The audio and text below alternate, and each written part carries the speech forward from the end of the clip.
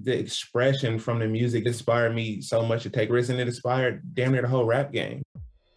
Hello again, I'm Adam Unz. You may know me as the host of The Opus, and now I'm bringing my own show, The Spark Parade, to the Consequence Podcast Network. I speak with artists and creatives about the cultural artifacts that spark their personal interest and creativity, whether it's music, books, movies, video games, or any other kind of art. I've never spoke about it in this amount of detail. I'm suddenly going, oh my God, I'm blowing my own mind here, Christ.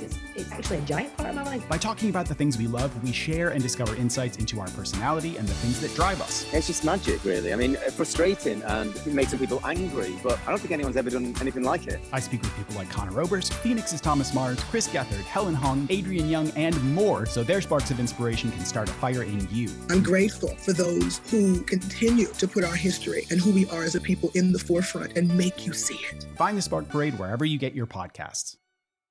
The future is a hefty responsibility and not one that we take lightly. But then taking things lightly has never been what Hefty is about. That's why we've created the Hefty Renew program that turns hard-to-recycle plastics into valuable resources like park benches and building materials. To participate, simply fill up an orange Hefty Renew bag with accepted items, tie it up, and drop it in with your regular recycling. That's it. It's that easy. It's time to rethink recycling with Renew. Particular valued resources may vary by geography. More info available at heftyrenew.com. What's up, everyone? This episode is brought to you by two sponsors. We have Dream Cymbals. If you've been listening to the show, you should know by now that Mike and I are both big fans of Dream Cymbals, especially if you're looking to get kind of a thin, jazzy, somewhat trashy sound into your mix and not have to spend super high-end prices. Check out some Dream Cymbals. I'm partial to the Contact and Bliss lines, but there's also some great stuff across the entire series. They make a bunch of cool effects.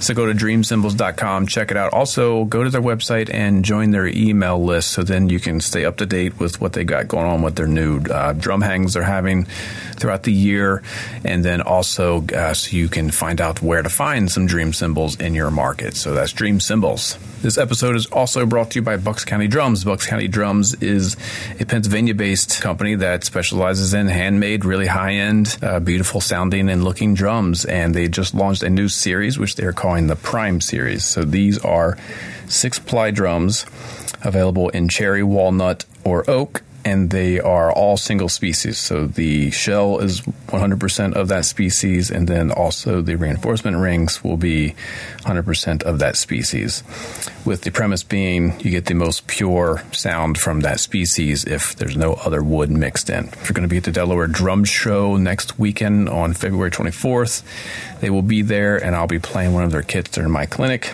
There's 3 configurations. There's a 12, 14, 20. That's the classic setup. There's the Criterion, which is a 12, 16, 22. And then the Paragon, which is a 13, 16, 24. The price for just the basic 3-piece shell pack is $2,195, which is a great price for a handmade custom kit. All the finishes are standard satin finish. So you should also go to moderndrummer.com and hit the contest button, and then you can enter to win a Bucks County birch snare drum. This is a ply shell drum. It's the same exact drum that I discussed and featured in the March issue in the story on plywood drum shells. Beautiful drum. So go to moderndrummer.com, enter the contest for the Bucks County snare drum giveaway. And that's it. Let's get the show rolling.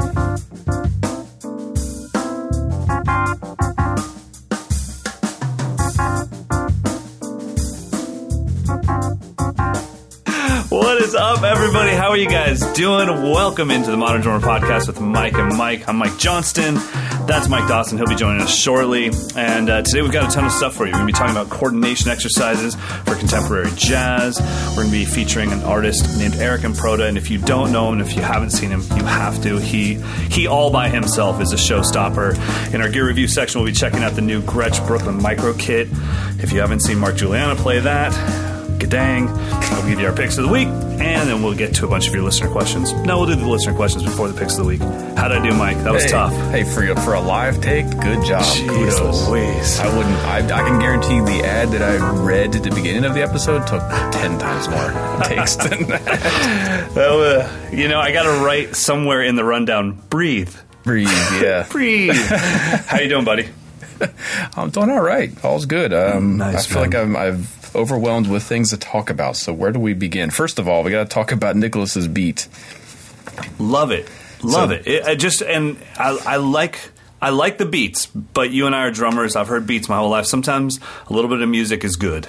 It is good, and I'm glad that everyone is branching out and messing around with synths and getting some friends over to record their bands and doing whatever. I also enjoy a good, real kind of bare bones drum groove too. So don't feel like you have to have a full production. But Nicholas' beat is inspired by John Fishman, who's a drummer in Phish, Phish, and his last name is Fishman, Fishman. I've never really got to the story if the band was named because he was Fish, or I don't know what the story is, but I don't know. Anyway, so that was inspired by the Fish song The Wedge, and he says the piano part was sort of inspired by the Steely Dan song Peg. So he's pulling from some different inspirations. He's got a Yamaha recording custom kit, some Zildjian A and K cymbals, AKG, nice overheads, Shure Beta 98 on the toms and snare, EVRE 320 on the front of an unported 20-inch bass drum. Dig it. Nice. Sounds great. Very cool. I wasn't allowed to listen to Phish. Because my parents went to Woodstock and they knew what would happen if I listened to Phish. They foresaw the future. They said, if you're going to get hooked on anything green, it's going to be tea. You can listen to Rage Against the Machine, but you can't listen to Phish. Yeah, I can fight the Zapatista movement. I don't need to get involved with drugs, Dawson. Oh my goodness. It's so funny. Just being like a white suburban kid running around being like, you know about the Zapatistas, right? Zach De La Roca's against it, Like, what a moron. But yeah, I listen to whatever I want to besides Phish. Anyways, so do you have anything coming up?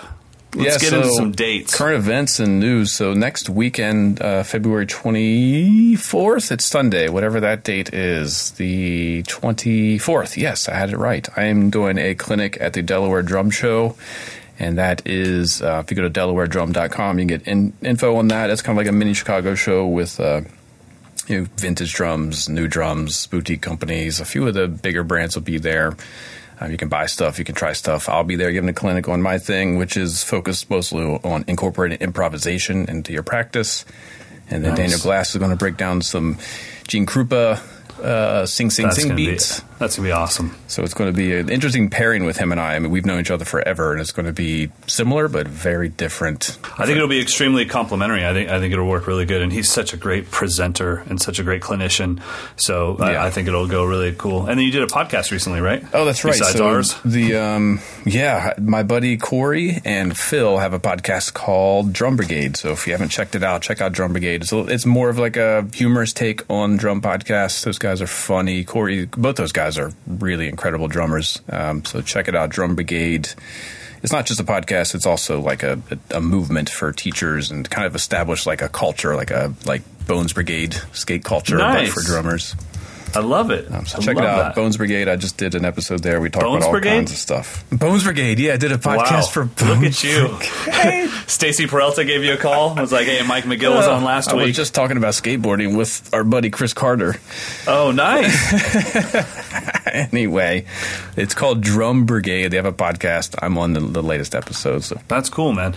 Speaking of podcasts, I don't know if they reached out to you yet, but the Vintage Drum Expo wants us to do our podcast live from here, being broadcast in Australia. Oh, I haven't heard that twist of the story. Yeah, that's the goal, is that they want us to do our podcast live, and then the crowd there at the Drum Expo in I don't know if it's in Melbourne or where it is in Australia, but it's in Australia, and the Vintage Drum Expo, they want us to podcast live to it. So, all right, man. Yeah, I pretty much said, like, we are totally in. Let us know when you figure out how to do it. Yeah, right. Yeah. Once we just have to show up and do it, not a problem, man. So that should be really cool. What are your dates for your clinics? Yeah, so I've got a UK clinic tour coming up, and I just got the official dates and locations. So I will post this on my social media, so you don't have to start writing this stuff down. But in February, starting on the 25th, I'll be at Sound Attack in Colchester. Then I will be on the 26th at Drumazon in Cardiff. Then on the 27th, Rattle and Drum in Derby. We call it Derby. On the 28th, I'll be at PMT in Manchester. And then on the 30th, I will be at Drummers Only in Glasgow. So, wait a minute. Nice little what was the first date again? The 25th of March. March 25th. Okay. Cool. Yep. Sound Attack in Colchester. So should be good stuff. And there's one before that, but that's not part of the Meinl Clinic tour. So I'm still waiting on all the official details, but I'm doing a drum festival, I think, on the 24th somewhere in England as well. That's actually the whole reason I'm going there is for that festival. And then we just tacked on a bunch of dates to the end of that. So should be fun. Good for them. I'm glad Meinl is supporting the clinic movement still.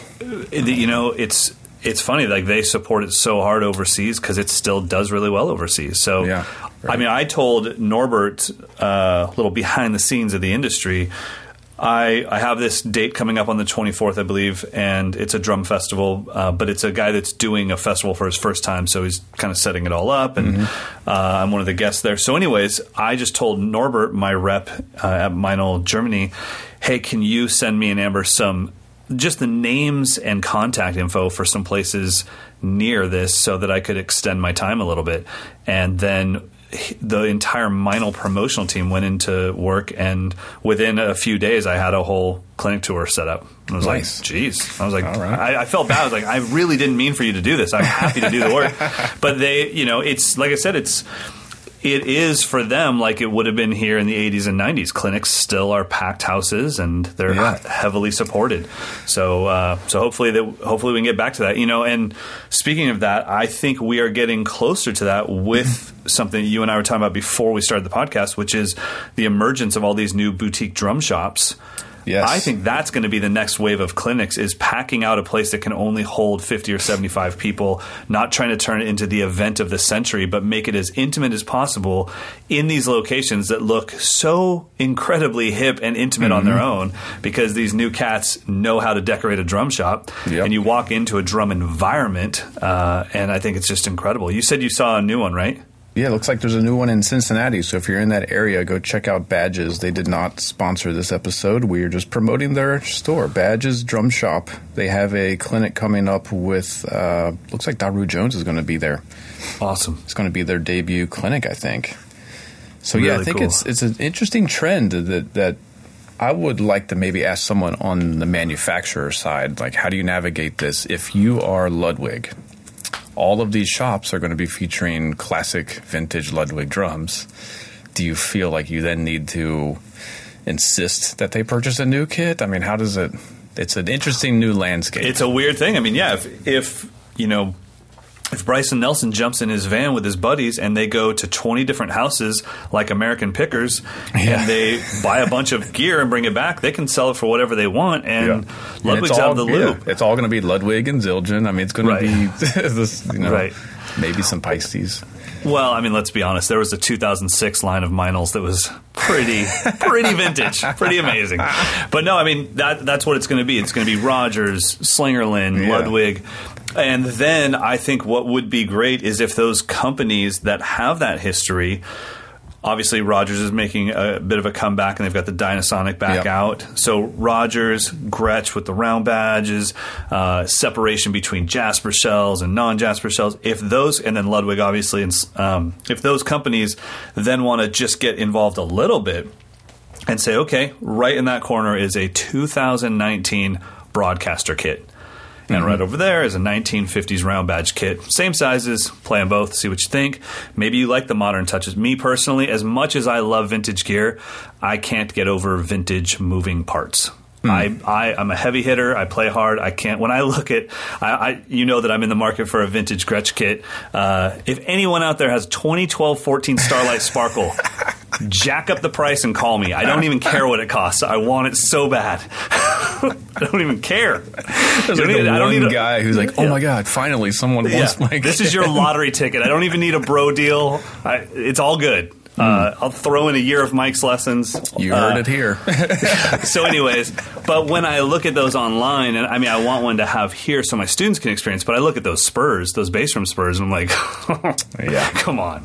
What do I mean? That's going to buckle on me. So, so I mean, there are things where, for me personally, if I had my choice between a 50s kit, and I was playing, not just sitting here at my studio, but if I was gigging, loading in, breaking down, I do want a brand new drum set. They have, I don't feel that like the drum industry is really done a whole lot in 100 years as far as making drums 1,000 times better. They're still drums, and my 1920s Ludwig sounds amazing, but moving parts, they've come a long way. Yeah, that's the truth. Although I like to buy, I mean, I have a couple vintage kits that are like original, everything's original, and they never leave my studio for that very reason, like the tom mounts and the spurs. Right. But I have an old Ludwig that it just got all, I mean, someone put modern spurs on it, and I love the fact that I can just throw it in my car and I don't have to care about it. I mean, I spent next to nothing on it.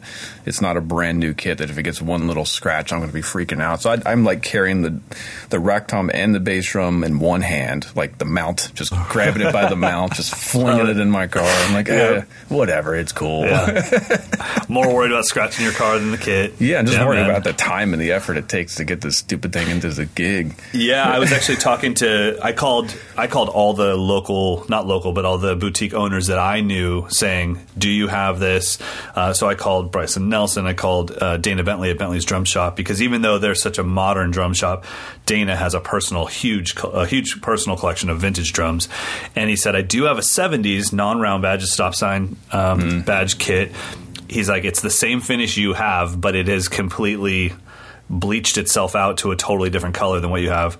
But the guy did do, which I'm fine with. At least I don't have two of the same kits, but he was like, but the guy did modernize it a little bit. And that was actually, to me, that was a plus, because I'm not a collector. I'm not trying to resell this. I was like, oh, well, I'm okay with that if there's modern, but it was modernized not in a way that I personally wanted, but it was still, I wouldn't mind that if somebody put modern Gretsch spurs on the bass drum. It's fine by me. Like, I'm not trying to resell this thing. So anyway, so I did get, from, speaking of boutique drum shops, Wooden Weather. I think that's in Boston, Mass, maybe. Do you know? Yeah, I don't even know. Most of these shops I know by their Instagram feeds at this point. Right.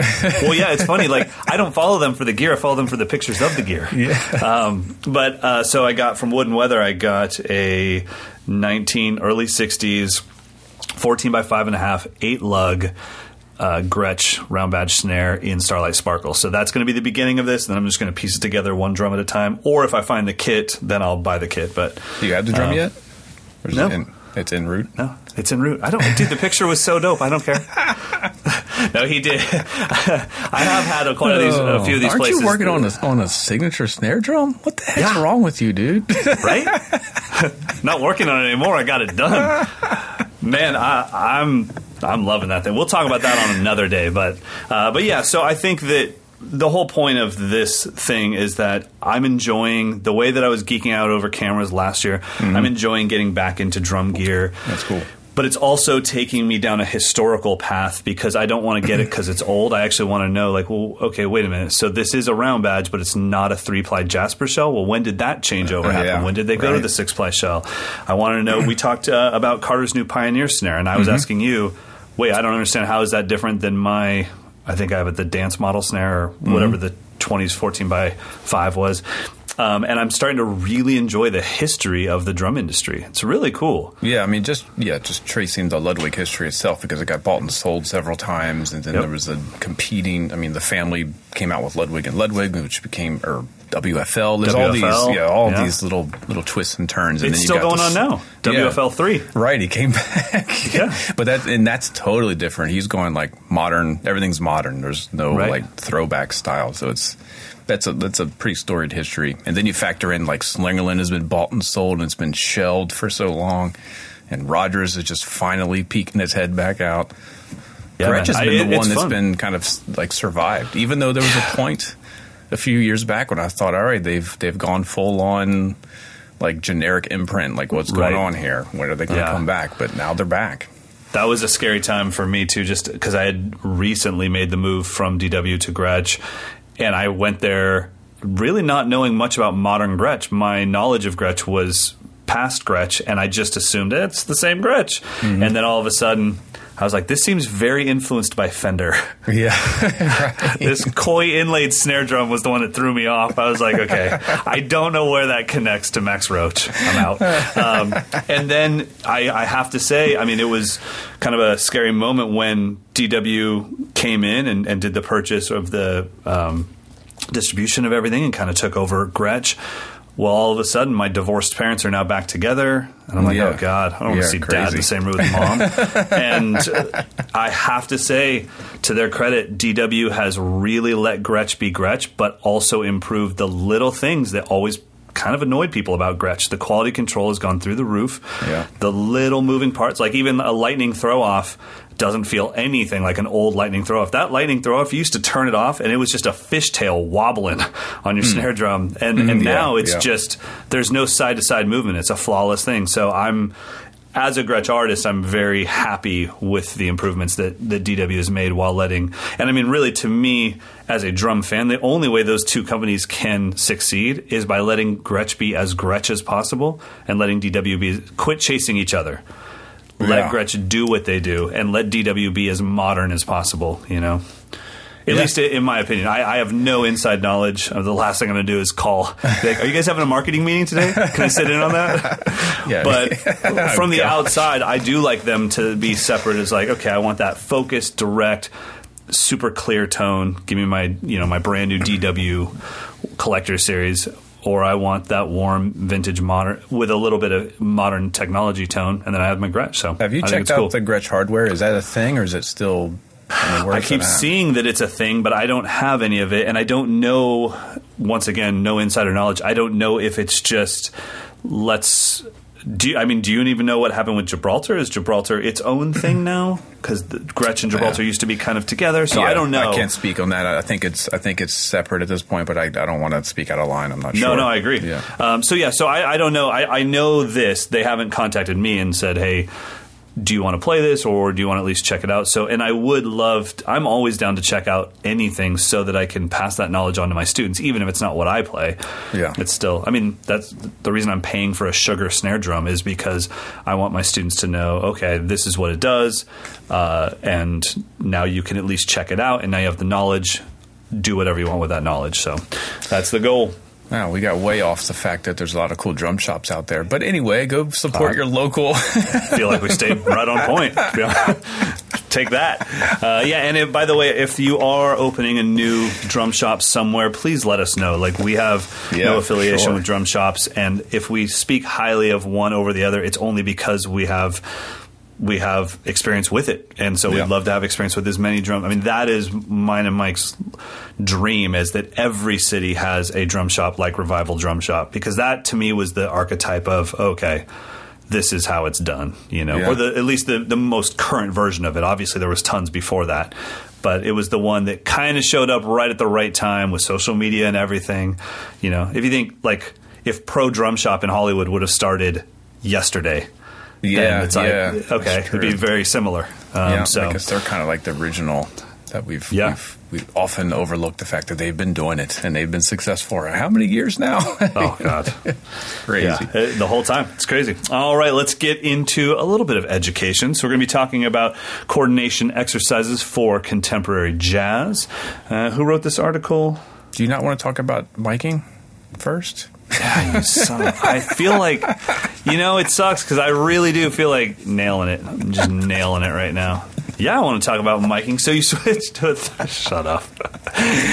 Okay, so what is switching to a 3-mic setup for you? Does that mean you're going down, or do you normally record like I do with 2? You record with a full setup, right? Yeah, so last week I talked about how I dismantled my entire studio. So that was for a couple of objectives. One, I needed to finally clean it and get rid of some noisy cables. And the main reason was I wanted to just reevaluate what I actually needed to have set up, because I had 16 microphones connected. Did you really? Yeah. It worked for certain things. I needed it. Like, there's certain times when someone sends me a track and they're like, can you just record this? I need it tomorrow. I just turn everything on, just play. I give them all 16 channels. They can do whatever the heck they want to do with it. Sure. It's not my responsibility. But But I also have a bunch of microphones that I need to review. First up is some Aston. You heard of that company? British company? Nope. No. They kind of jumped up on the scene here recently. I think Radiohead was one of the first that I saw was using it. So it's a simple catalog of mics. There's some large diaphragm condensers and some pencil condensers. So they sent me a set to review, and they're kind of like vintage style. So I'm thinking, okay, well, I'm just going to do the overhead first. what can I get with 2 overheads, and then a bass drum mic. So that's where I'm at right now. I've got the Starlight, which is their pencil condensers, overhead XY configuration. What's cool about those mics, and we'll do a full review on them later, is they have a laser light. Okay. So you can turn on the light and actually aim it. So you're making sure you're getting the right coverage with the microphone. Great idea. Yeah, it's pretty neat. So those are my overheads, and then I have, I think it's called the Spirit, the multi-pattern large diaphragm condenser out in front of the kick. Yep. And that's where I really kind of was experimenting, because I generally just go like 1.5 inches from the head, and just that's my outside mic placement.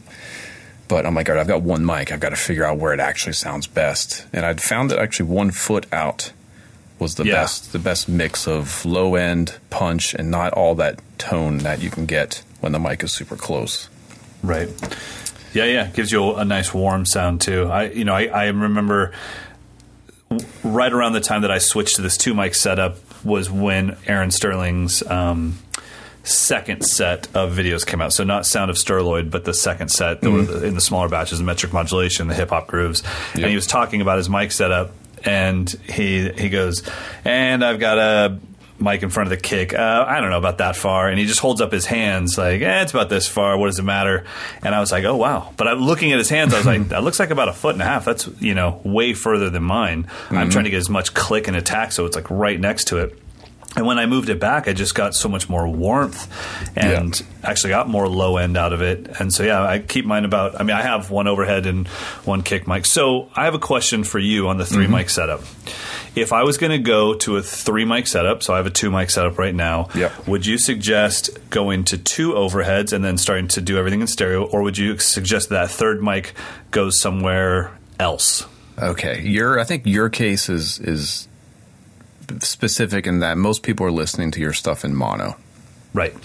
Because it's coming through a computer screen or a cell phone or something like right. that. None of this is me tracking for someone else. Yeah, so you don't need left to right spread. And that's the only reason I feel you need to have stereo overheads. If you really want your hi-hat to sound like it's coming from the left side, or, that's not important. I would say experiment with where that 3rd one goes, with maybe like a close room position, like over the bass drum shell, or something more distant. It just depends on what you're looking to add to your sound. If you're looking to get some space, then I would do like a 5 feet in front of the kit, 5 feet off the ground, and see what that does. That's what I would do. Don't you sometimes put it between like the ride and the kick and the floor tom, or somewhere around there? That's the spot. So it would be kind of like where you would put a cowbell on the bass drum. Okay, and then in that spot, where's the diaphragm pointed? Is it pointed towards you, the drummer? Is it pointed straight up? It is, if you think of the microphone capsule being equidistant from the toms and the snare and aimed at the snare. Okay. The side of the snare. So aimed at the shell, and then the same distance from all 3 drums. And then what is that 1 mic, what does that give you? What do you feel it gives you? That gives you, I think it gives you a full kit sound. With an emphasis on the bass drum and snare, which is what you want. It really is. If you think about it, that's where Yamaha puts the mics, somewhat for the EAD10. EAD10? EAD10. Bad 10? I would try that spot, because you have, and then you can use your overhead. You could, shelve out some of the low end and just have it focus on the cymbal sound, add some clarity there. That would be my suggestion. I just don't see a need for you to have stereo. I went with the stereo cymbals because I'm doing demos and stuff that I want to have. No, I agree. And I've explained that to a lot of people, that it would be a waste of time for me. Adds extra work. The thing is, I really like the sound I have right now, so that's why I just haven't moved to a 3 mic setup. It sounds like a drum set. And I know one thing that I love, and this is for all of you guys out there, one thing I love about my drum sound coming from at least 1 overhead is that if there's a problem with the dynamics, it's me.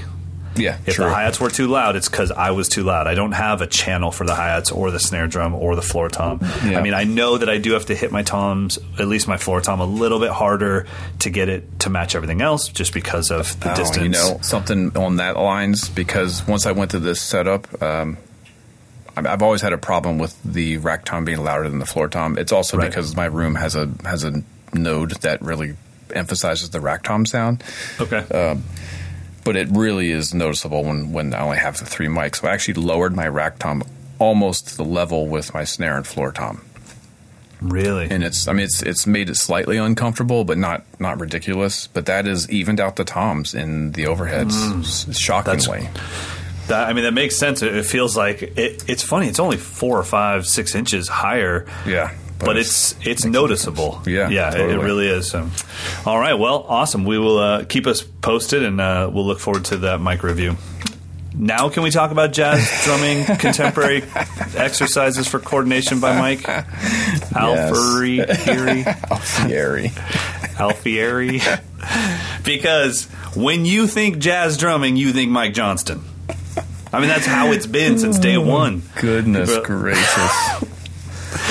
Skip this segment. We're going to skip this segment here this week. No, we shan't. We shan't, because the one thing that I have actually put some time into is jazz independence. So looking at these exercises, I'm like, oh, this is home base for me. I've been through this stuff, and it changed so much about my drumming, especially when it came to Afro-Cuban, Afro-Caribbean stuff, when it came to funk drumming. You can get so much independence from this vocabulary. So I think that every drummer should go through this, whether they're a fan of jazz or not. Yeah, I mean, I think it's up for debate of whether you should actually listen to the music while you're practicing. I mean, I think if you want to actually play jazz, of course you got to listen to the music. But I also think learning how to play a shuffle and a jazz pattern is going to affect everything you do on the drum set, whether or not you actually play the music. Absolutely, that's called jazz. There's country tunes that have shuffles in them. There's everything that has this feel. So if you live in a world of straight 16th notes, you're going to be very limited. Yeah, I mean, even like a train beat, I think the reason that I get hired for that kind of work is because I put a little bit of a shuffle in it. Even though it's a straight feel, I know that it needs a little bit of a shuffle because that music was written back in when it was jazz drummers learning how to play rock. Absolutely. So anyway, the article is in the March issue. It is called Contemporary Coordination Exercises. This is kind of drawing inspiration from what a lot of the really modern jazz guys are doing, like Marcus Gilmore in particular, where Marcus, if you haven't checked him out, there's not a lot of footage and stuff of him, but hopefully that'll change soon. Hint, hint, we're going to have something big coming up with him. But he's got insane independence, and it's a difference between the independence that we think of from the 90s when it was like, look at me, I can do complicated stuff layered on top of each other, versus where he's just got layers of sound with his, the feet are doing one layer of sound and then the hands are doing a different layer, or the interaction might be between the right hand and the left foot while the right foot and left hand are improvising. It's really sophisticated. I think you would miss it if you weren't paying attention to the fact that he's playing independent stuff with his left foot. It just has like a flow to it. So the exercises are basically, it starts out getting the left foot to be free. So you got a swing pattern in the right hand. You're splitting the double stroke roll between the snare drum and bass drum. And then you're playing, and then you're playing an Afro-Cuban 6/8 bell pattern with your left foot. I think that alone is enough to make most of our brains melt. Yes, I agreed. But again, it's left foot clave, which might seem, passé at this point, but I think, first of all, playing clave patterns on the hi-hat instead of a bell or a jam block is way more musical, in my opinion. It doesn't sound like you're playing clave. It just sounds like you're playing some cool figures with the left foot. So he starts there, and then he switches to where the ride cymbal goes from the swing pattern to actually playing the 12/8 bembe pattern. So you're switching the right hand while the other limbs continue doing that insane layering of a double stroke roll of triplets with the left foot playing the bell pattern. Honestly, I mean, I think for any drummer out there that's just kind of hitting that intermediate zone and hoping to push into becoming an advanced drummer, honestly, being able to play double strokes as triplets between left hand and right foot to a click, huge. That is a huge achievement. Even hearing the sound of that and hearing what it sounds like to play, because that will then change you into be like, oh, that could have been right left kick, that could have been just double strokes in general, and my right hand moves around the kit. There's so many things you can do with these groupings of 4 in triplets. So just starting there would be great. Then bringing in a quarter note on the ride cymbal would be fantastic. Then getting that jazz ride pattern going, and then eventually bringing in that 6/8 or 12/8 Afro-Cuban left foot clave, which, you know, even though we were saying that the left foot clave can be kind of passe, I don't think that the 6/8 clave is. Most people don't even know that 6/8 Afro-Cuban has its own clave. Yeah. And it's not quite as recognizable as the others. So in this situation, this can be very, very musical with that left foot part. I will say this, Pete Magadini taught me this stuff a long time ago, and one thing that I would do with the first two exercises, which are the double strokes, is turn your snares off and then alternate between snare and rack tom. I'll keep singing that for a while. So that was when I did that, and then put the bembe pattern on my right hand.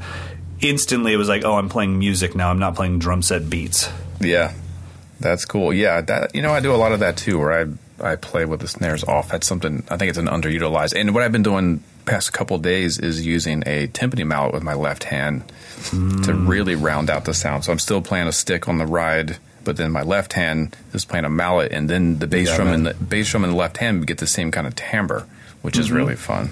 Yeah, absolutely. So anyway, these first two exercises, I think, it's funny because we put this stuff in a monthly magazine, and I guess the assumption is within 4 weeks you should be able to play all of this. But I think just those two examples, if you work through like basic syncopation type exercises, those first two examples could take you the entire month to get down.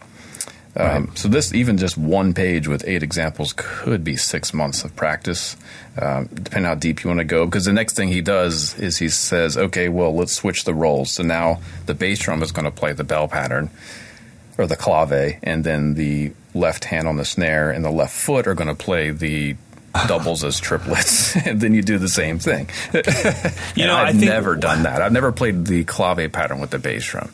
Nor have I, especially while doing doubles as triplets between left hand and left foot. Yeah, it's insane. But I will say that when I'm going through coordination exercises like this, or like anything else, I've got my rabbit ears up for the moment I realize, oh my gosh, I could totally use that in a completely different way than the way it was presented to me. But, you know, sometimes you're just doing independence to break your limbs down and just go, okay, I just want to physically be able to do anything that I'm told to do.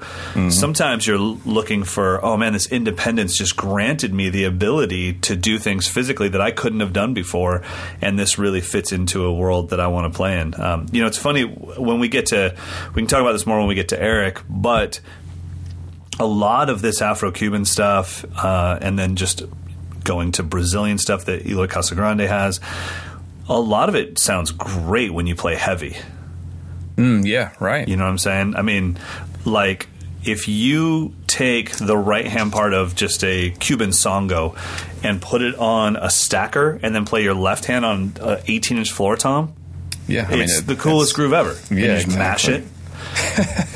Yeah, I mean, that's Eloy's thing, right? He's playing these sort of folkloric-sounding Brazilian rhythms in a heavier context, and all of a sudden it's like the most fresh-sounding metal drumming you've ever heard. That's why I've never thought of this as like, well, if the book says jazz, then you better be into jazz. It's like, why? This is physically demanding no matter what you're into. Right. I'm going to learn it. And then I have to accept the fact that it's not going to sound authentic until I start to care about the music. But sometimes I was stealing from jazz's vocabulary to play the rock and the funk that I was playing. And I knew that going in, so I was quite okay with the fact that it's like, well, I'm using this in a different way. I'm building up my triplet vocabulary. But I also never thought, because I worked out of John Riley's book, that I could just sit in at an open mic and sound like a jazz drummer just because I had the independence. So you have to find that balance between those two. Yeah, it's a good point. I think they're actually quite disconnected in a lot of ways. Agreed. Well, yeah. I mean, I would, if I was attending an open mic and I was just having some tea, I would much rather hear a professional jazz drummer play quarter notes through an entire song on the ride than hear an amazing independent stud muffin get up there and be very technically proficient but have no feel or love for the music. Because because now I just have to listen to you show me what you worked on yesterday, which I don't want to do. Like, that's not why I'm here having tea, is to find out what you practiced yesterday.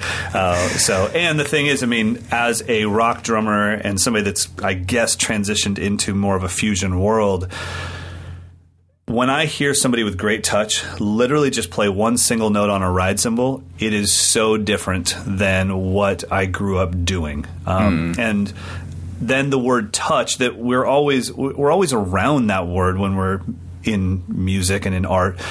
But then that word touch just really has a very tangible meaning. And it's like, oh my gosh, you literally touch the cymbal different than Chad Smith would if he had his 3A's nylon tips. You know, it's like, it's just going to be a different hit on that one cymbal. And there are cymbals, and I don't know if you agree with this, but my buddy Tim Metz came over a little while ago with a bunch of old K's. And if you don't have touch, those cymbals don't sound very good. That's true. And also the opposite. I had a jazz drummer friend of mine who was coming over to look at some of my stuff, maybe to buy something, and he was testing everything at whisper quiet dynamics, which is, it elicits a sound from the instrument that is, if you're not living in that world, you never pay attention to, because you're always above that. So he was like, nah, this one's too funky. He couldn't find the right mix from the cymbals I had, because it was just that delicate touch. There's a whole different slew of overtones. I definitely go through that when, coming from a rock background, I would let people know, like if they would come up to sound check back in the day and I had a 20-inch Peisty Rude, they would tap it and go like, that sounds horrible. I'm like, bro, what did you just do? You tapped it. You need to get 6 feet back, get a running start, jump Aric Improta style in the air and smash that thing. And even then, and have a wall of guitars and bass. It doesn't sound that great, but once we get the guitar and bass going, but yeah, I mean, so everything has its own touch, its own feel to it, and I feel like we've really stayed on topic about this lesson. Yeah, what the heck are we talking about here? So check out the article. If it's advanced coordination, so if you're kind of new to jazz independence, I would definitely say check out Ron Spagnardi's Progressive Independence Jazz book, or any of the more kind of fundamental coordination books. This is one of those. I remember reading Modern Drummer when I was a couple years into playing, and I'd come across like a Joe Morello article or something, and it'd be like, all right, I'm going to throw my magazine out the window. It was just so frustratingly difficult, but it also set the bar like, okay, well, someone can do it, so then what do I need to do to be able to do it? Some of these things I would print and put in notebooks and practice for years on end. You know what's funny, too, is especially with the Spagnardi stuff and this exact lesson, it's funny how when the notation itself isn't too dense, you go like, no, I could do that. It's like, dude, seriously, settle in for the long haul. It's going to be a while. I know it's not overly dense. I know you don't see like the triple bars of 30-second notes going across, triple beams of 30-second notes, but settle in. All right, we'll check that out. Now it's time to get on to somebody that has all the independence in the world, as well as a little bit of showmanship. If you have not seen Aric Improta play yet, please follow him immediately on Instagram or YouTube. He's one of the kindest, most humble cats in the entire drum industry. He's a young dude. He's only 29 years old, but he is an absolute beast. And the thing that I'm most impressed with Aric with is he doesn't need, even though the world is all supporting him, he doesn't need anybody's help. He has been doing so much just through pure passion and drive over the last few years that it's shocking, like how quick the dude has grown into a superstar. It's amazing. Well, it's funny because we did a feature in the March issue. It was mostly about his band Night Verses, and then, oh, by the way, I'm also working in this other band called Fever 333. Well, they were just nominated for a Grammy, so he went immediately into like Grammy-nominated band. So crazy. And then, I mean, just because he's got so much free time, then his artwork on the Remo heads and the cymbals, it's pretty unreal. I met Aric, I think 2 years in a row at NAMM, and this is probably like 4 or 5, maybe 6 years ago, and he was just early 20s, young buck coming up and saying like, oh, I really like what you do, and then we spoke a bit. I was like, all right, man, cool. I really appreciate that, and thank you so much. And just a normal NAMM meeting. Then the next year he comes up, and he's like, hey, man, I'm going to do this thing where I'm going to get a bunch of drummers together, and we're going to do this thing and that. And totally, me, error on my fault. I really just thought, like, dude, you're just another dude that's telling me what you're going to do, but you're never going to do it. And then he did it. He did. And it was some of the best drummers in the world, and he put it all together, and then all of a sudden he was going. And it's just been like watching a runaway train, and it's been so impressive. I just couldn't be more stoked for his success. Yeah, so if you're looking for something to check out by Aric Improta, it's Aric with an A, A-R-I-C. Improta, I-M-P-R-O-T-A. If you don't follow him already, he did a 45-minute or a 40-minute performance, completely pre-planned, rehearsed drum solo. It's not even a drum solo. It's a performance. It's a performance, yeah. So that's on YouTube. It's on Meinl's page. And he's so obsessive. I think he said he practiced it like 100 times in a row, like start to finish, before he would actually perform it. So I'm sure there's a little bit of improvisation, but it's more like he wrote an entire piece of music. And, you know, he talks about it in the article, but, yeah, it was the only thing that didn't come out of Meinl-Fest. Like, the footage got corrupted. Oh, really? Yeah, that's why he had to redo it in the studio with Meinl. Yeah, so, I mean, but what was great is because of the day, you know, that we're living in, I remember when he was getting ready for that, we got to follow the journey with him as he was preparing for it, because you could follow him on Instagram and he would let you in a little bit, which is something we never would have seen from the pro drummers 20 or 30 years ago. So it's so great to just be like, oh, wow, you're getting ready for this thing, but at some point there will be the payoff. You will actually do it, and we will be invested in that 40-minute performance because we saw all the work you put into it. Yeah, I mean, you can imagine to me, he kind of represents the monk-like dedication of Virgil Donati. Like, I'm just going to dedicate every waking moment to getting better at the instrument. And then the kind of freakazoid artist version of Zach Hill. It's like you put these two freaks together, and you've got this madman who's like, I think Zach is one of my favorites because he's so artistic, but at the same time uncompromising. Like, he's pushing his body on the instrument as hard as he possibly can. And you've got Virgil, whose sole mission is just to be able to master the instrument.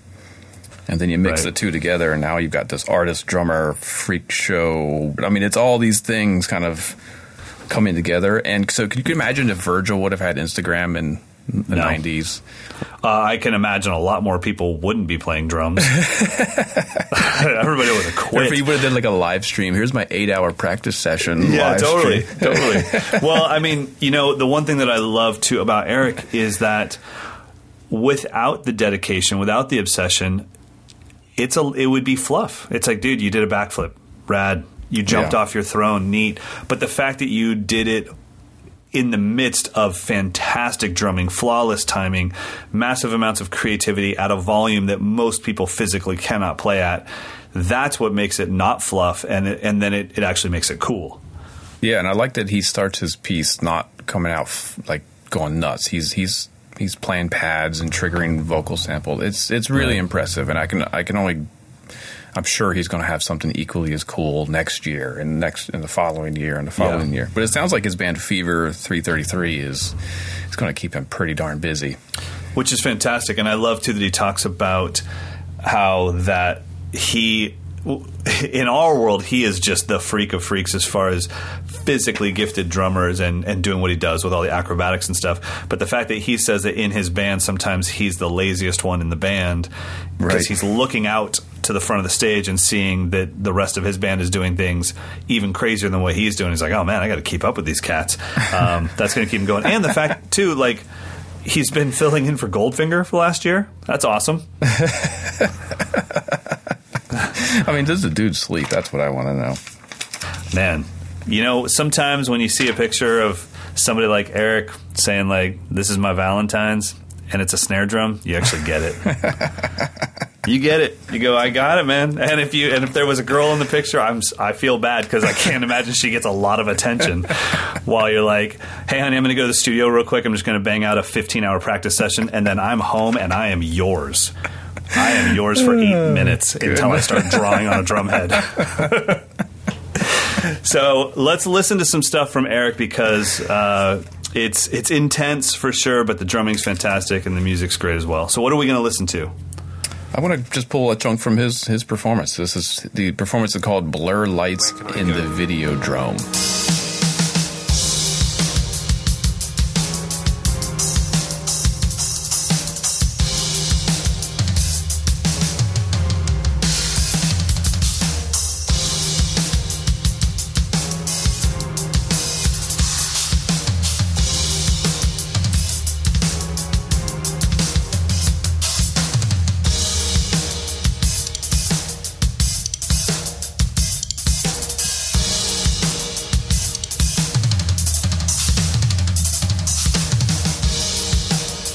this point, I want to thank our sponsors. We've got two sponsors this episode, Dream Cymbals. We've had a lot of emails from listeners saying, where can I get some Dream Cymbals? I guess maybe their local shop or something doesn't carry them. So what I suggest you do, go to dreamcymbals.com. They have a mailing list. Subscribe to the mailing list because it just needs your email address. And if you want to add in your name and where you are, it can give you your location. That's probably a good way for you to be in touch with them. And then when they send you some emails, you can then follow up and say, where can I find some of these things? So that is dreamcymbals.com. Also, check out their YouTube channel. There's a bunch of nice free lessons on there. I just was checking out one this morning that breaks down a Max Roach drum solo from the tune Cherokee. And there was another one that breaks down a Dave Weckl 4-bar little ditty. So that's just YouTube, Dream Cymbals and Gongs, I think, is their page, but you'll find it. Just search Dream Cymbals on YouTube and you'll find it. Our other sponsor is Bucks County Drums. I will be actually using one of their new kits at the Delaware Drum Show next weekend. So if you're coming down, Bucks will be there, and they're going to be displaying what they're calling the Prime Series. Nice.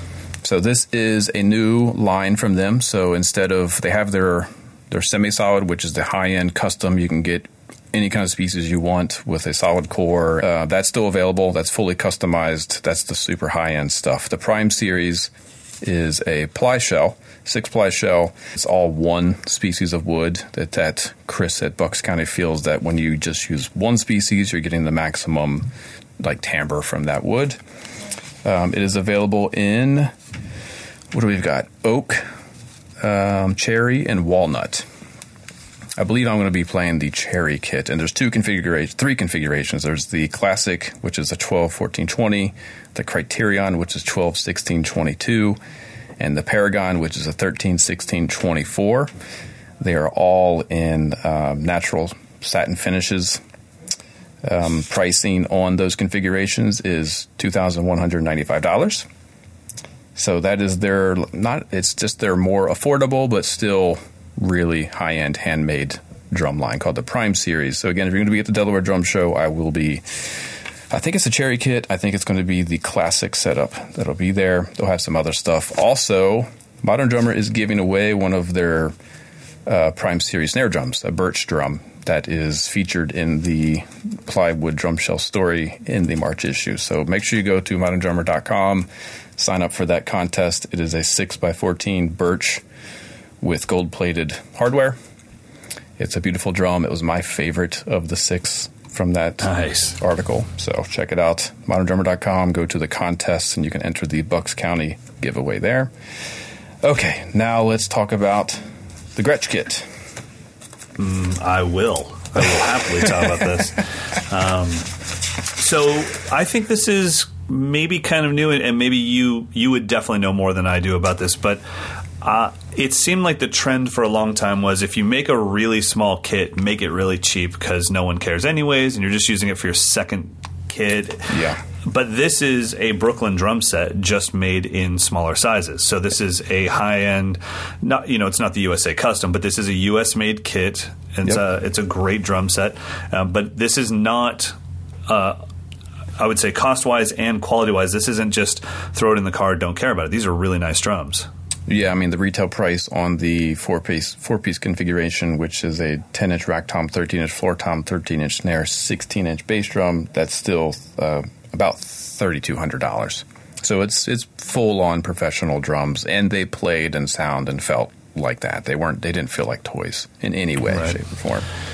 Yeah, and I saw on YouTube when researching this, I saw Mark play it, the Blue Whale, and when he played it in the jazz tuning, it sounded exactly like what I thought it would sound like. When he brought it down, and he talked about it in the video, but I was really impressed with oh my gosh, that's a really cool sounding kit. Well, first of all, it sounds amazing, but it also is different. It doesn't sound like 2012-14 medium tuning. It sounds like its own thing. It's its own animal. I mean, I think that a lot of drummers could find a role for this kit as a primary kit for them if it fit their sound. Yeah, I mean, it did the obvious high Elvin Jones kind of sound really, really well. The bass drum was interesting. When I took it up to that really tight tuning, it it lost like almost all the bass drum low end, which was cool because then I could just play it like a floor tom. Right. Like the sustain kind of got short. It just sounded like a high tom, which was cool. But then when I put it in like the middle and low, all of a sudden, like, oh, I could actually record this. It'd sound like a hip hop drum or something. Right. So yeah, the 16, it comes with a lifter too. So I think that's an important note. So it's a small 16-inch drum, but it's on a lift, so you can raise it up a couple inches. So it didn't feel like a small drum to me. Yeah, I mean, I've had this configuration with the lifter with the 16-inch Manukache kit that Yamaha put out years ago. And as long as you can get the bass drum pedal to hit somewhere near the middle of the head, then it feels pretty normal. Yeah. It just and so this comes with extra long bass drum spurs so that on the lifter everything works out great. The one thing I was really impressed with, and we'll listen to it in just a second, but I don't know, that 10-inch tom sounded amazing in multiple tunings. Yeah. And it got really cool. And the other thing that you guys should know on the hardware side is, and I really hope this becomes more normal, but the bracket, the mounting bracket for the 10-inch tom is mounted to the shell. And I have that on. I've been having Gretsch do that for at least for the first 3 or 4 kits I had them make me. I'm talking years ago. I had them do that because it was the only way I could get the tom where I wanted it. But then we also changed this thing where it's like, okay, well, why are you guys shooting for so much sustain when then everyone puts gels and tape all over their drums? I don't understand. Exactly. Yeah. But I really can't. And I have my 12-inch now. I have one that's mounted directly to the shell like this. And then I have one that has the sustain system from the Renown series. And there's not a lot of difference. So I think that this is a great way to mount the drum personally. Yeah, I think it gets a bad rap because back in the day, it was just randomly bolted to the shell, and then the tom mount itself was in a weird spot on the bass drum. It just like choked everything. Right. I didn't notice anything. I did feel like the kit overall was a punchier sound than some bop style kits I played. I think that's just a trademark of Gretsch and Brooklyn in general. It's just a little bit punchier and shorter sound. I didn't have to muffle anything at any tuning. And then also didn't feel like I had to EQ the heck out of it to get the snap. So it kind of just sounded right. So I think whatever they're doing, that tom mount, I could get the drum where I wanted it. It didn't shake around. It wasn't super duper heavy. I didn't feel like I needed more sustain or anything out of it. So yeah, I mean, after touring a lot where I'm constantly playing a different drum set every night, I'm actually the next kit I order, whenever that is, will have the bass drum mount on the actual shell, just because it allows me to get the drums exactly where I want them without it affecting my cymbals. Yeah. And then I can bring my cymbals in completely separate. And I'm sure you do that when you use a snare basket for your tom or something. Yeah. I get my drums exactly where I want them, then I bring my cymbals in. So I like this configuration a lot. I also love this finish. It's just one, you're not going to, I mean, maybe they do offer it, but I haven't seen it on any of the other Gretsch drums. So it's a really cool finish. It's pretty much, it's very similar to it's like a darker version of the silver sealer you would find on the inside of the drums, but it's shifted a little bit to the blue. And then you've got maple hoops on the bass drum, which looks super classy. And then the snare drum is in a natural maple finish as well. So you want to give this thing a listen? Yeah, so I think I'm playing this thing in 3 different tunings maybe. So let's check out all 3 of them.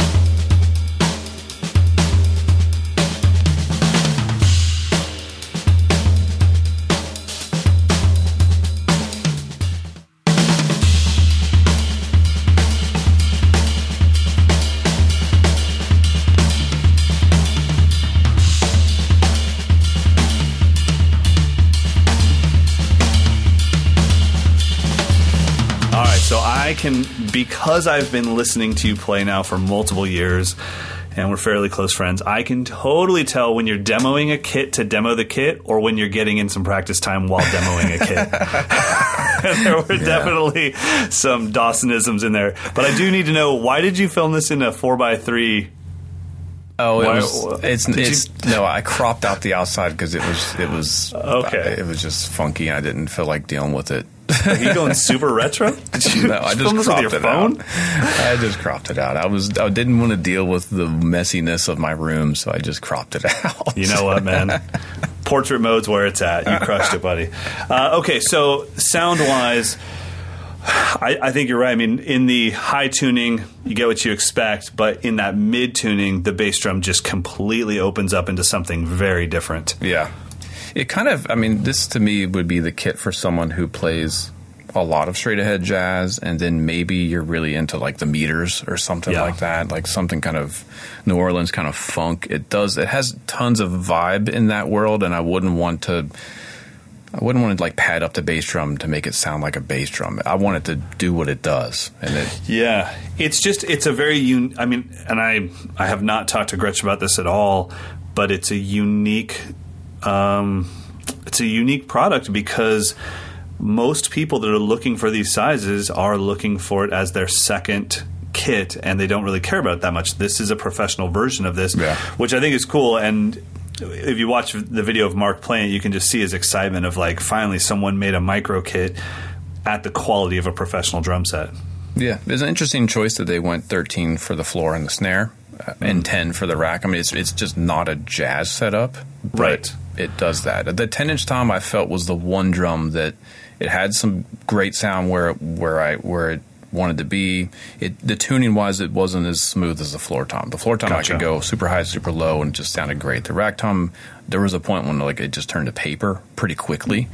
Sure, yeah, of course. But I think that's because of size, just being a 10-inch drum. And like you said, the choice to go with a 10 is, I wonder if it's them saying, just so you know, we know this is not a jazz drum set. Mm-hmm. We're not trying to make this a jazz, because they already make that. They're right. They're one of the best in the world at making that. So I think that, like I said, when you hit that second tuning right in the mid-high, I love that 10-inch tom. But then after that, I mean, a 10, especially, what is this, 7x10? So it's going to flap out pretty quick. But I thought it was really cool. So if you guys want more info on that, you can just go to moderndrummer.com and check it out there, or you can just go to gretschdrums.com and then search under the Brooklyn series, and you'll see it there. And from what it looks like, this isn't a limited edition thing or anything. It looks like it's going to be part of their lineup now. But it only does come in one configuration. And as far as I know, only one finish. So I'm cool with that. I like that. Yeah, like, here's the kit. Get it. And maybe next year we'll add a finish. Maybe we won't. I mean, I'm cool with that. I'm totally. And that's been Gretsch's thing. It was a shock to me when I moved there. Like, would you like white or black? So, all right. Well, let's get into some listener questions. What do we got? All right. So this first one, it's from Aric. What do you guys think of Roger's Dynasonic snare drum, the new woodshell reissue? Does the snare frame really make it more sensitive and responsive than drums with conventional snares? I just did a review of this. We will definitely feature these drums in a couple of weeks when the issue comes out.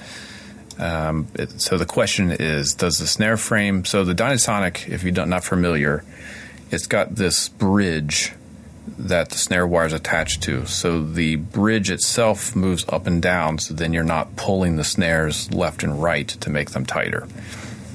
So there's independent control of the vertical and horizontal tension on the wires. And I think, in theory, it seems to make perfect sense. The only downside is you have a frame on the bottom of your drum that, could get in the way of if you're stacking drums, or if you have a basket, you have to deal with that. Or it could get damaged. But the question is, does the snare frame make it more sensitive and responsive to drums with conventional snares? All I can say is those drums, when I tested them, once I figured out how to dial it in, they were insanely sensitive, insanely responsive, but also punchy and controlled. The wires didn't rattle as much. Yeah. Carter and I were talking a few days ago about his newest copper drum, and he was like, man, this thing is crazy sensitive. And I'm like, yeah, that's what it does. it is going to be a very sensitive drum all the time. And when I played the Dynasonic, I got a little bit of that metal shell, almost copper shell sensitivity. But my buddy Lou has one, and he brought it in, and I got to play it here, which is always a benefit to play it in your home studio. And I was actually shocked at how fantastic that drum sounds. I mean, I never owned one of the old ones, so I didn't have a lot of history with it. But it sounded like a studio snare drum right off the bat. Yeah. And I was really impressed with it. So, yes, very cool drums. We'll definitely feature it more, but I think it definitely does work, so we'll dig into it more. Nice. Next one is from Curtis. Could you guys walk us through the process you each take or have taken to study a drummer and their playing? Is it merely learn the songs they played on, or is there more ways to learn the isms of a favorite drummer? Wow, what a great question. It Topic is. for another day. Yeah. That's deep. I would actually really love to know a deep, thought out answer from you, just because I know you've done it on that level of transcribing and everything.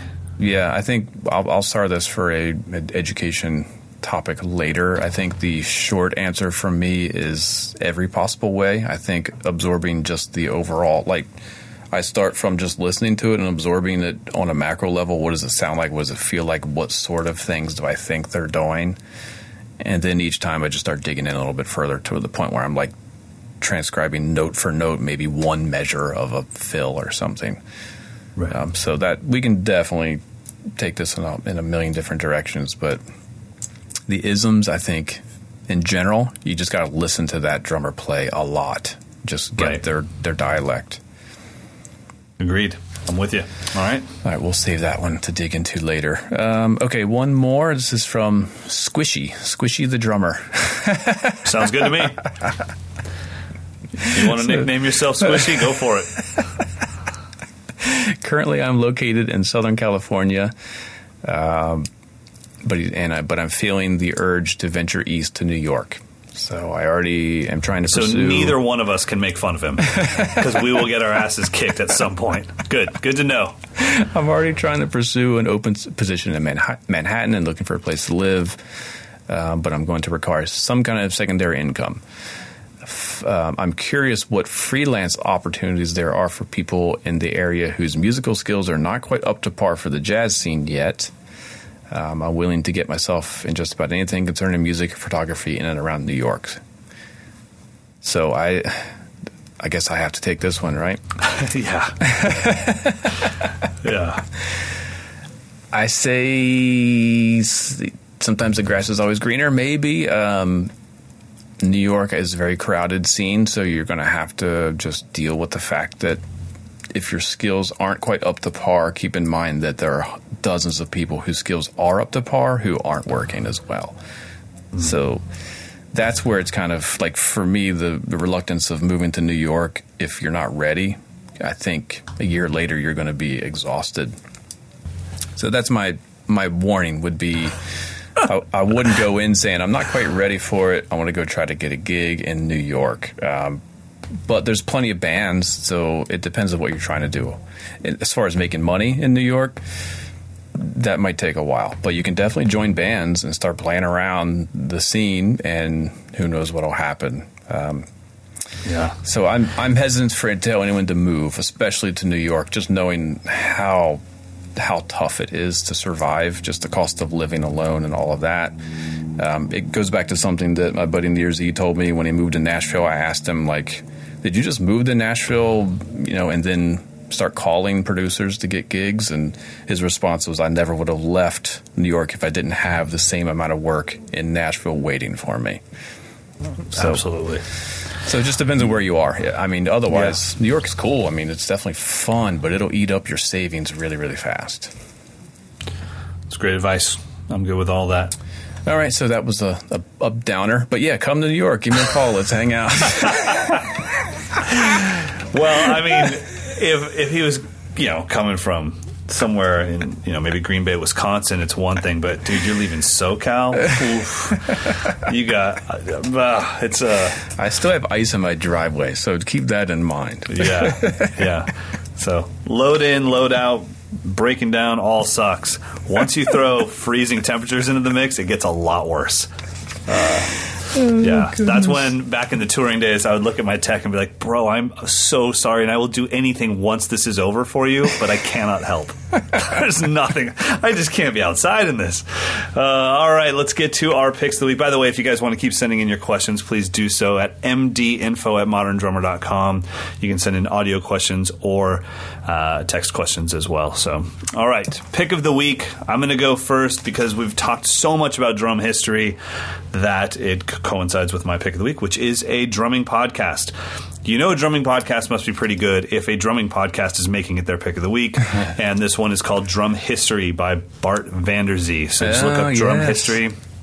I can't even tell you how helpful it was to listen to the history of Ludwig drums told by, Bill Ludwig III. And it was just like, okay, cool. Now I really have a great context of what happened. Pretty much what you said earlier in this podcast is exactly what happened, but it's such a Cliff Notes version that we all know it, but it's like, I don't really know what that means. Like, I know they were bought and sold. When were they bought and sold? Why were they bought and sold? What happened? Why would you buy yourselves back? And then why would there be WFL? And who's Leedy? I mean, there's so many questions I had about the 100 and something years that Ludwig's been around. To have those answered in a great storytelling way was really fun. So check out the Drum History podcast with Bart Vanderzee. There's things like the history of Ludwig drums, the history of Leedy drums, the history of female drummers. It's a really, really well done podcast. And his Instagram page is awesome too. It's clips of like forgotten about drum footage from TV or whatever. It's really cool. Really well done. My pick of the week is an album that I've listened to a million times and I'd shelved for years, and I'm finally back into it. It is The Meters' first album, self-titled, 1969, The Meters. It's the one that has Sissy Strut, but it also, that I've played and heard that song a bazillion times, and I've forgotten about some of the other insanely funky tracks on that record. Yeah. It's an interesting study because almost every song is sort of related to the Sissy Strut groove. Like there's totally like variations and different tempo and whatever, but it's an amazing groove. I think for play-along practice, if you wanted to get into anything kind of funky, slightly swung kind of vibe, this start to finish is one of the best out there. I actually have some audio, so we're going to drop in a little bit from Here Comes the Meter Man, which is track 2.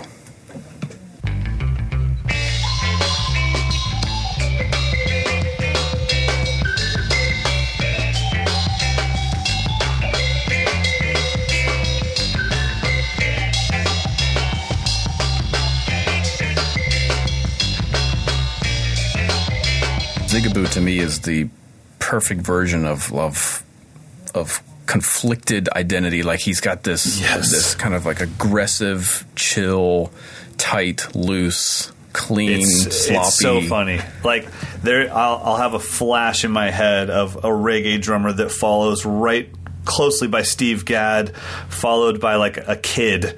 That, just like, what are these drums? And then all of a sudden it's just, it's all coming together, and Herlin Riley, and then it's crazy what you go through. And no matter what transcription you see, I promise none of you can understand how incredible and how complicated these grooves are until you have to cover this stuff. Yeah. And that's the first time that from that point on you're like, okay, this is a whole different level. Now I fully understand why everyone else really holds this in such high regard. Yeah, the B section of Sissy Strut. I mean, everyone obsesses over the A section. The B section is where there's just some. I mean, it's insane. He doesn't play any kind of time.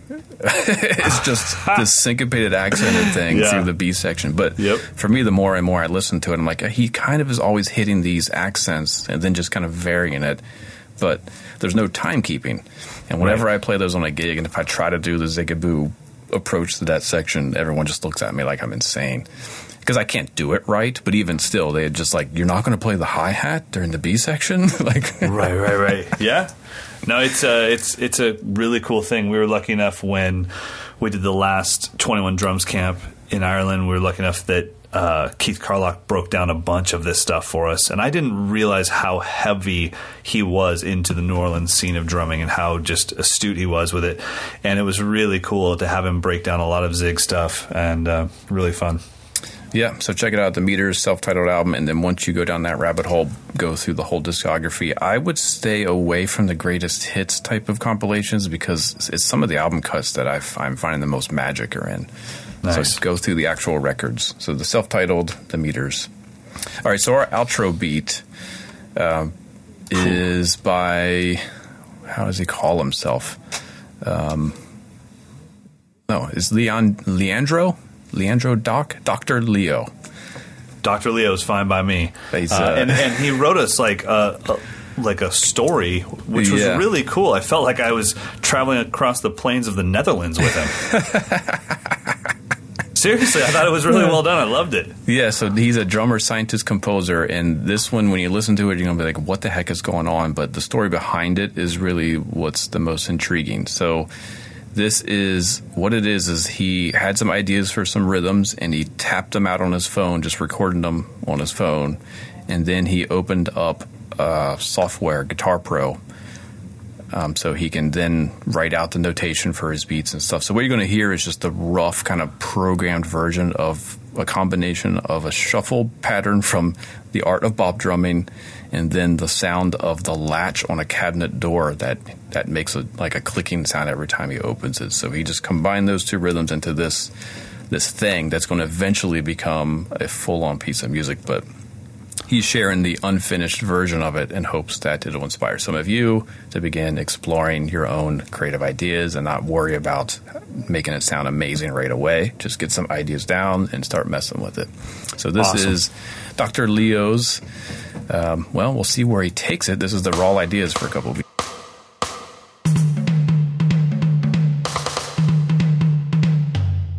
We need more intro outro beats, so please send them mdinfo@moderndrummer.com. Please include as a Dropbox or a We Send It or some other kind of downloadable link. The attachments are getting hung up in our mail server. So I have quite a few that are like, here's my beat, and there's no audio.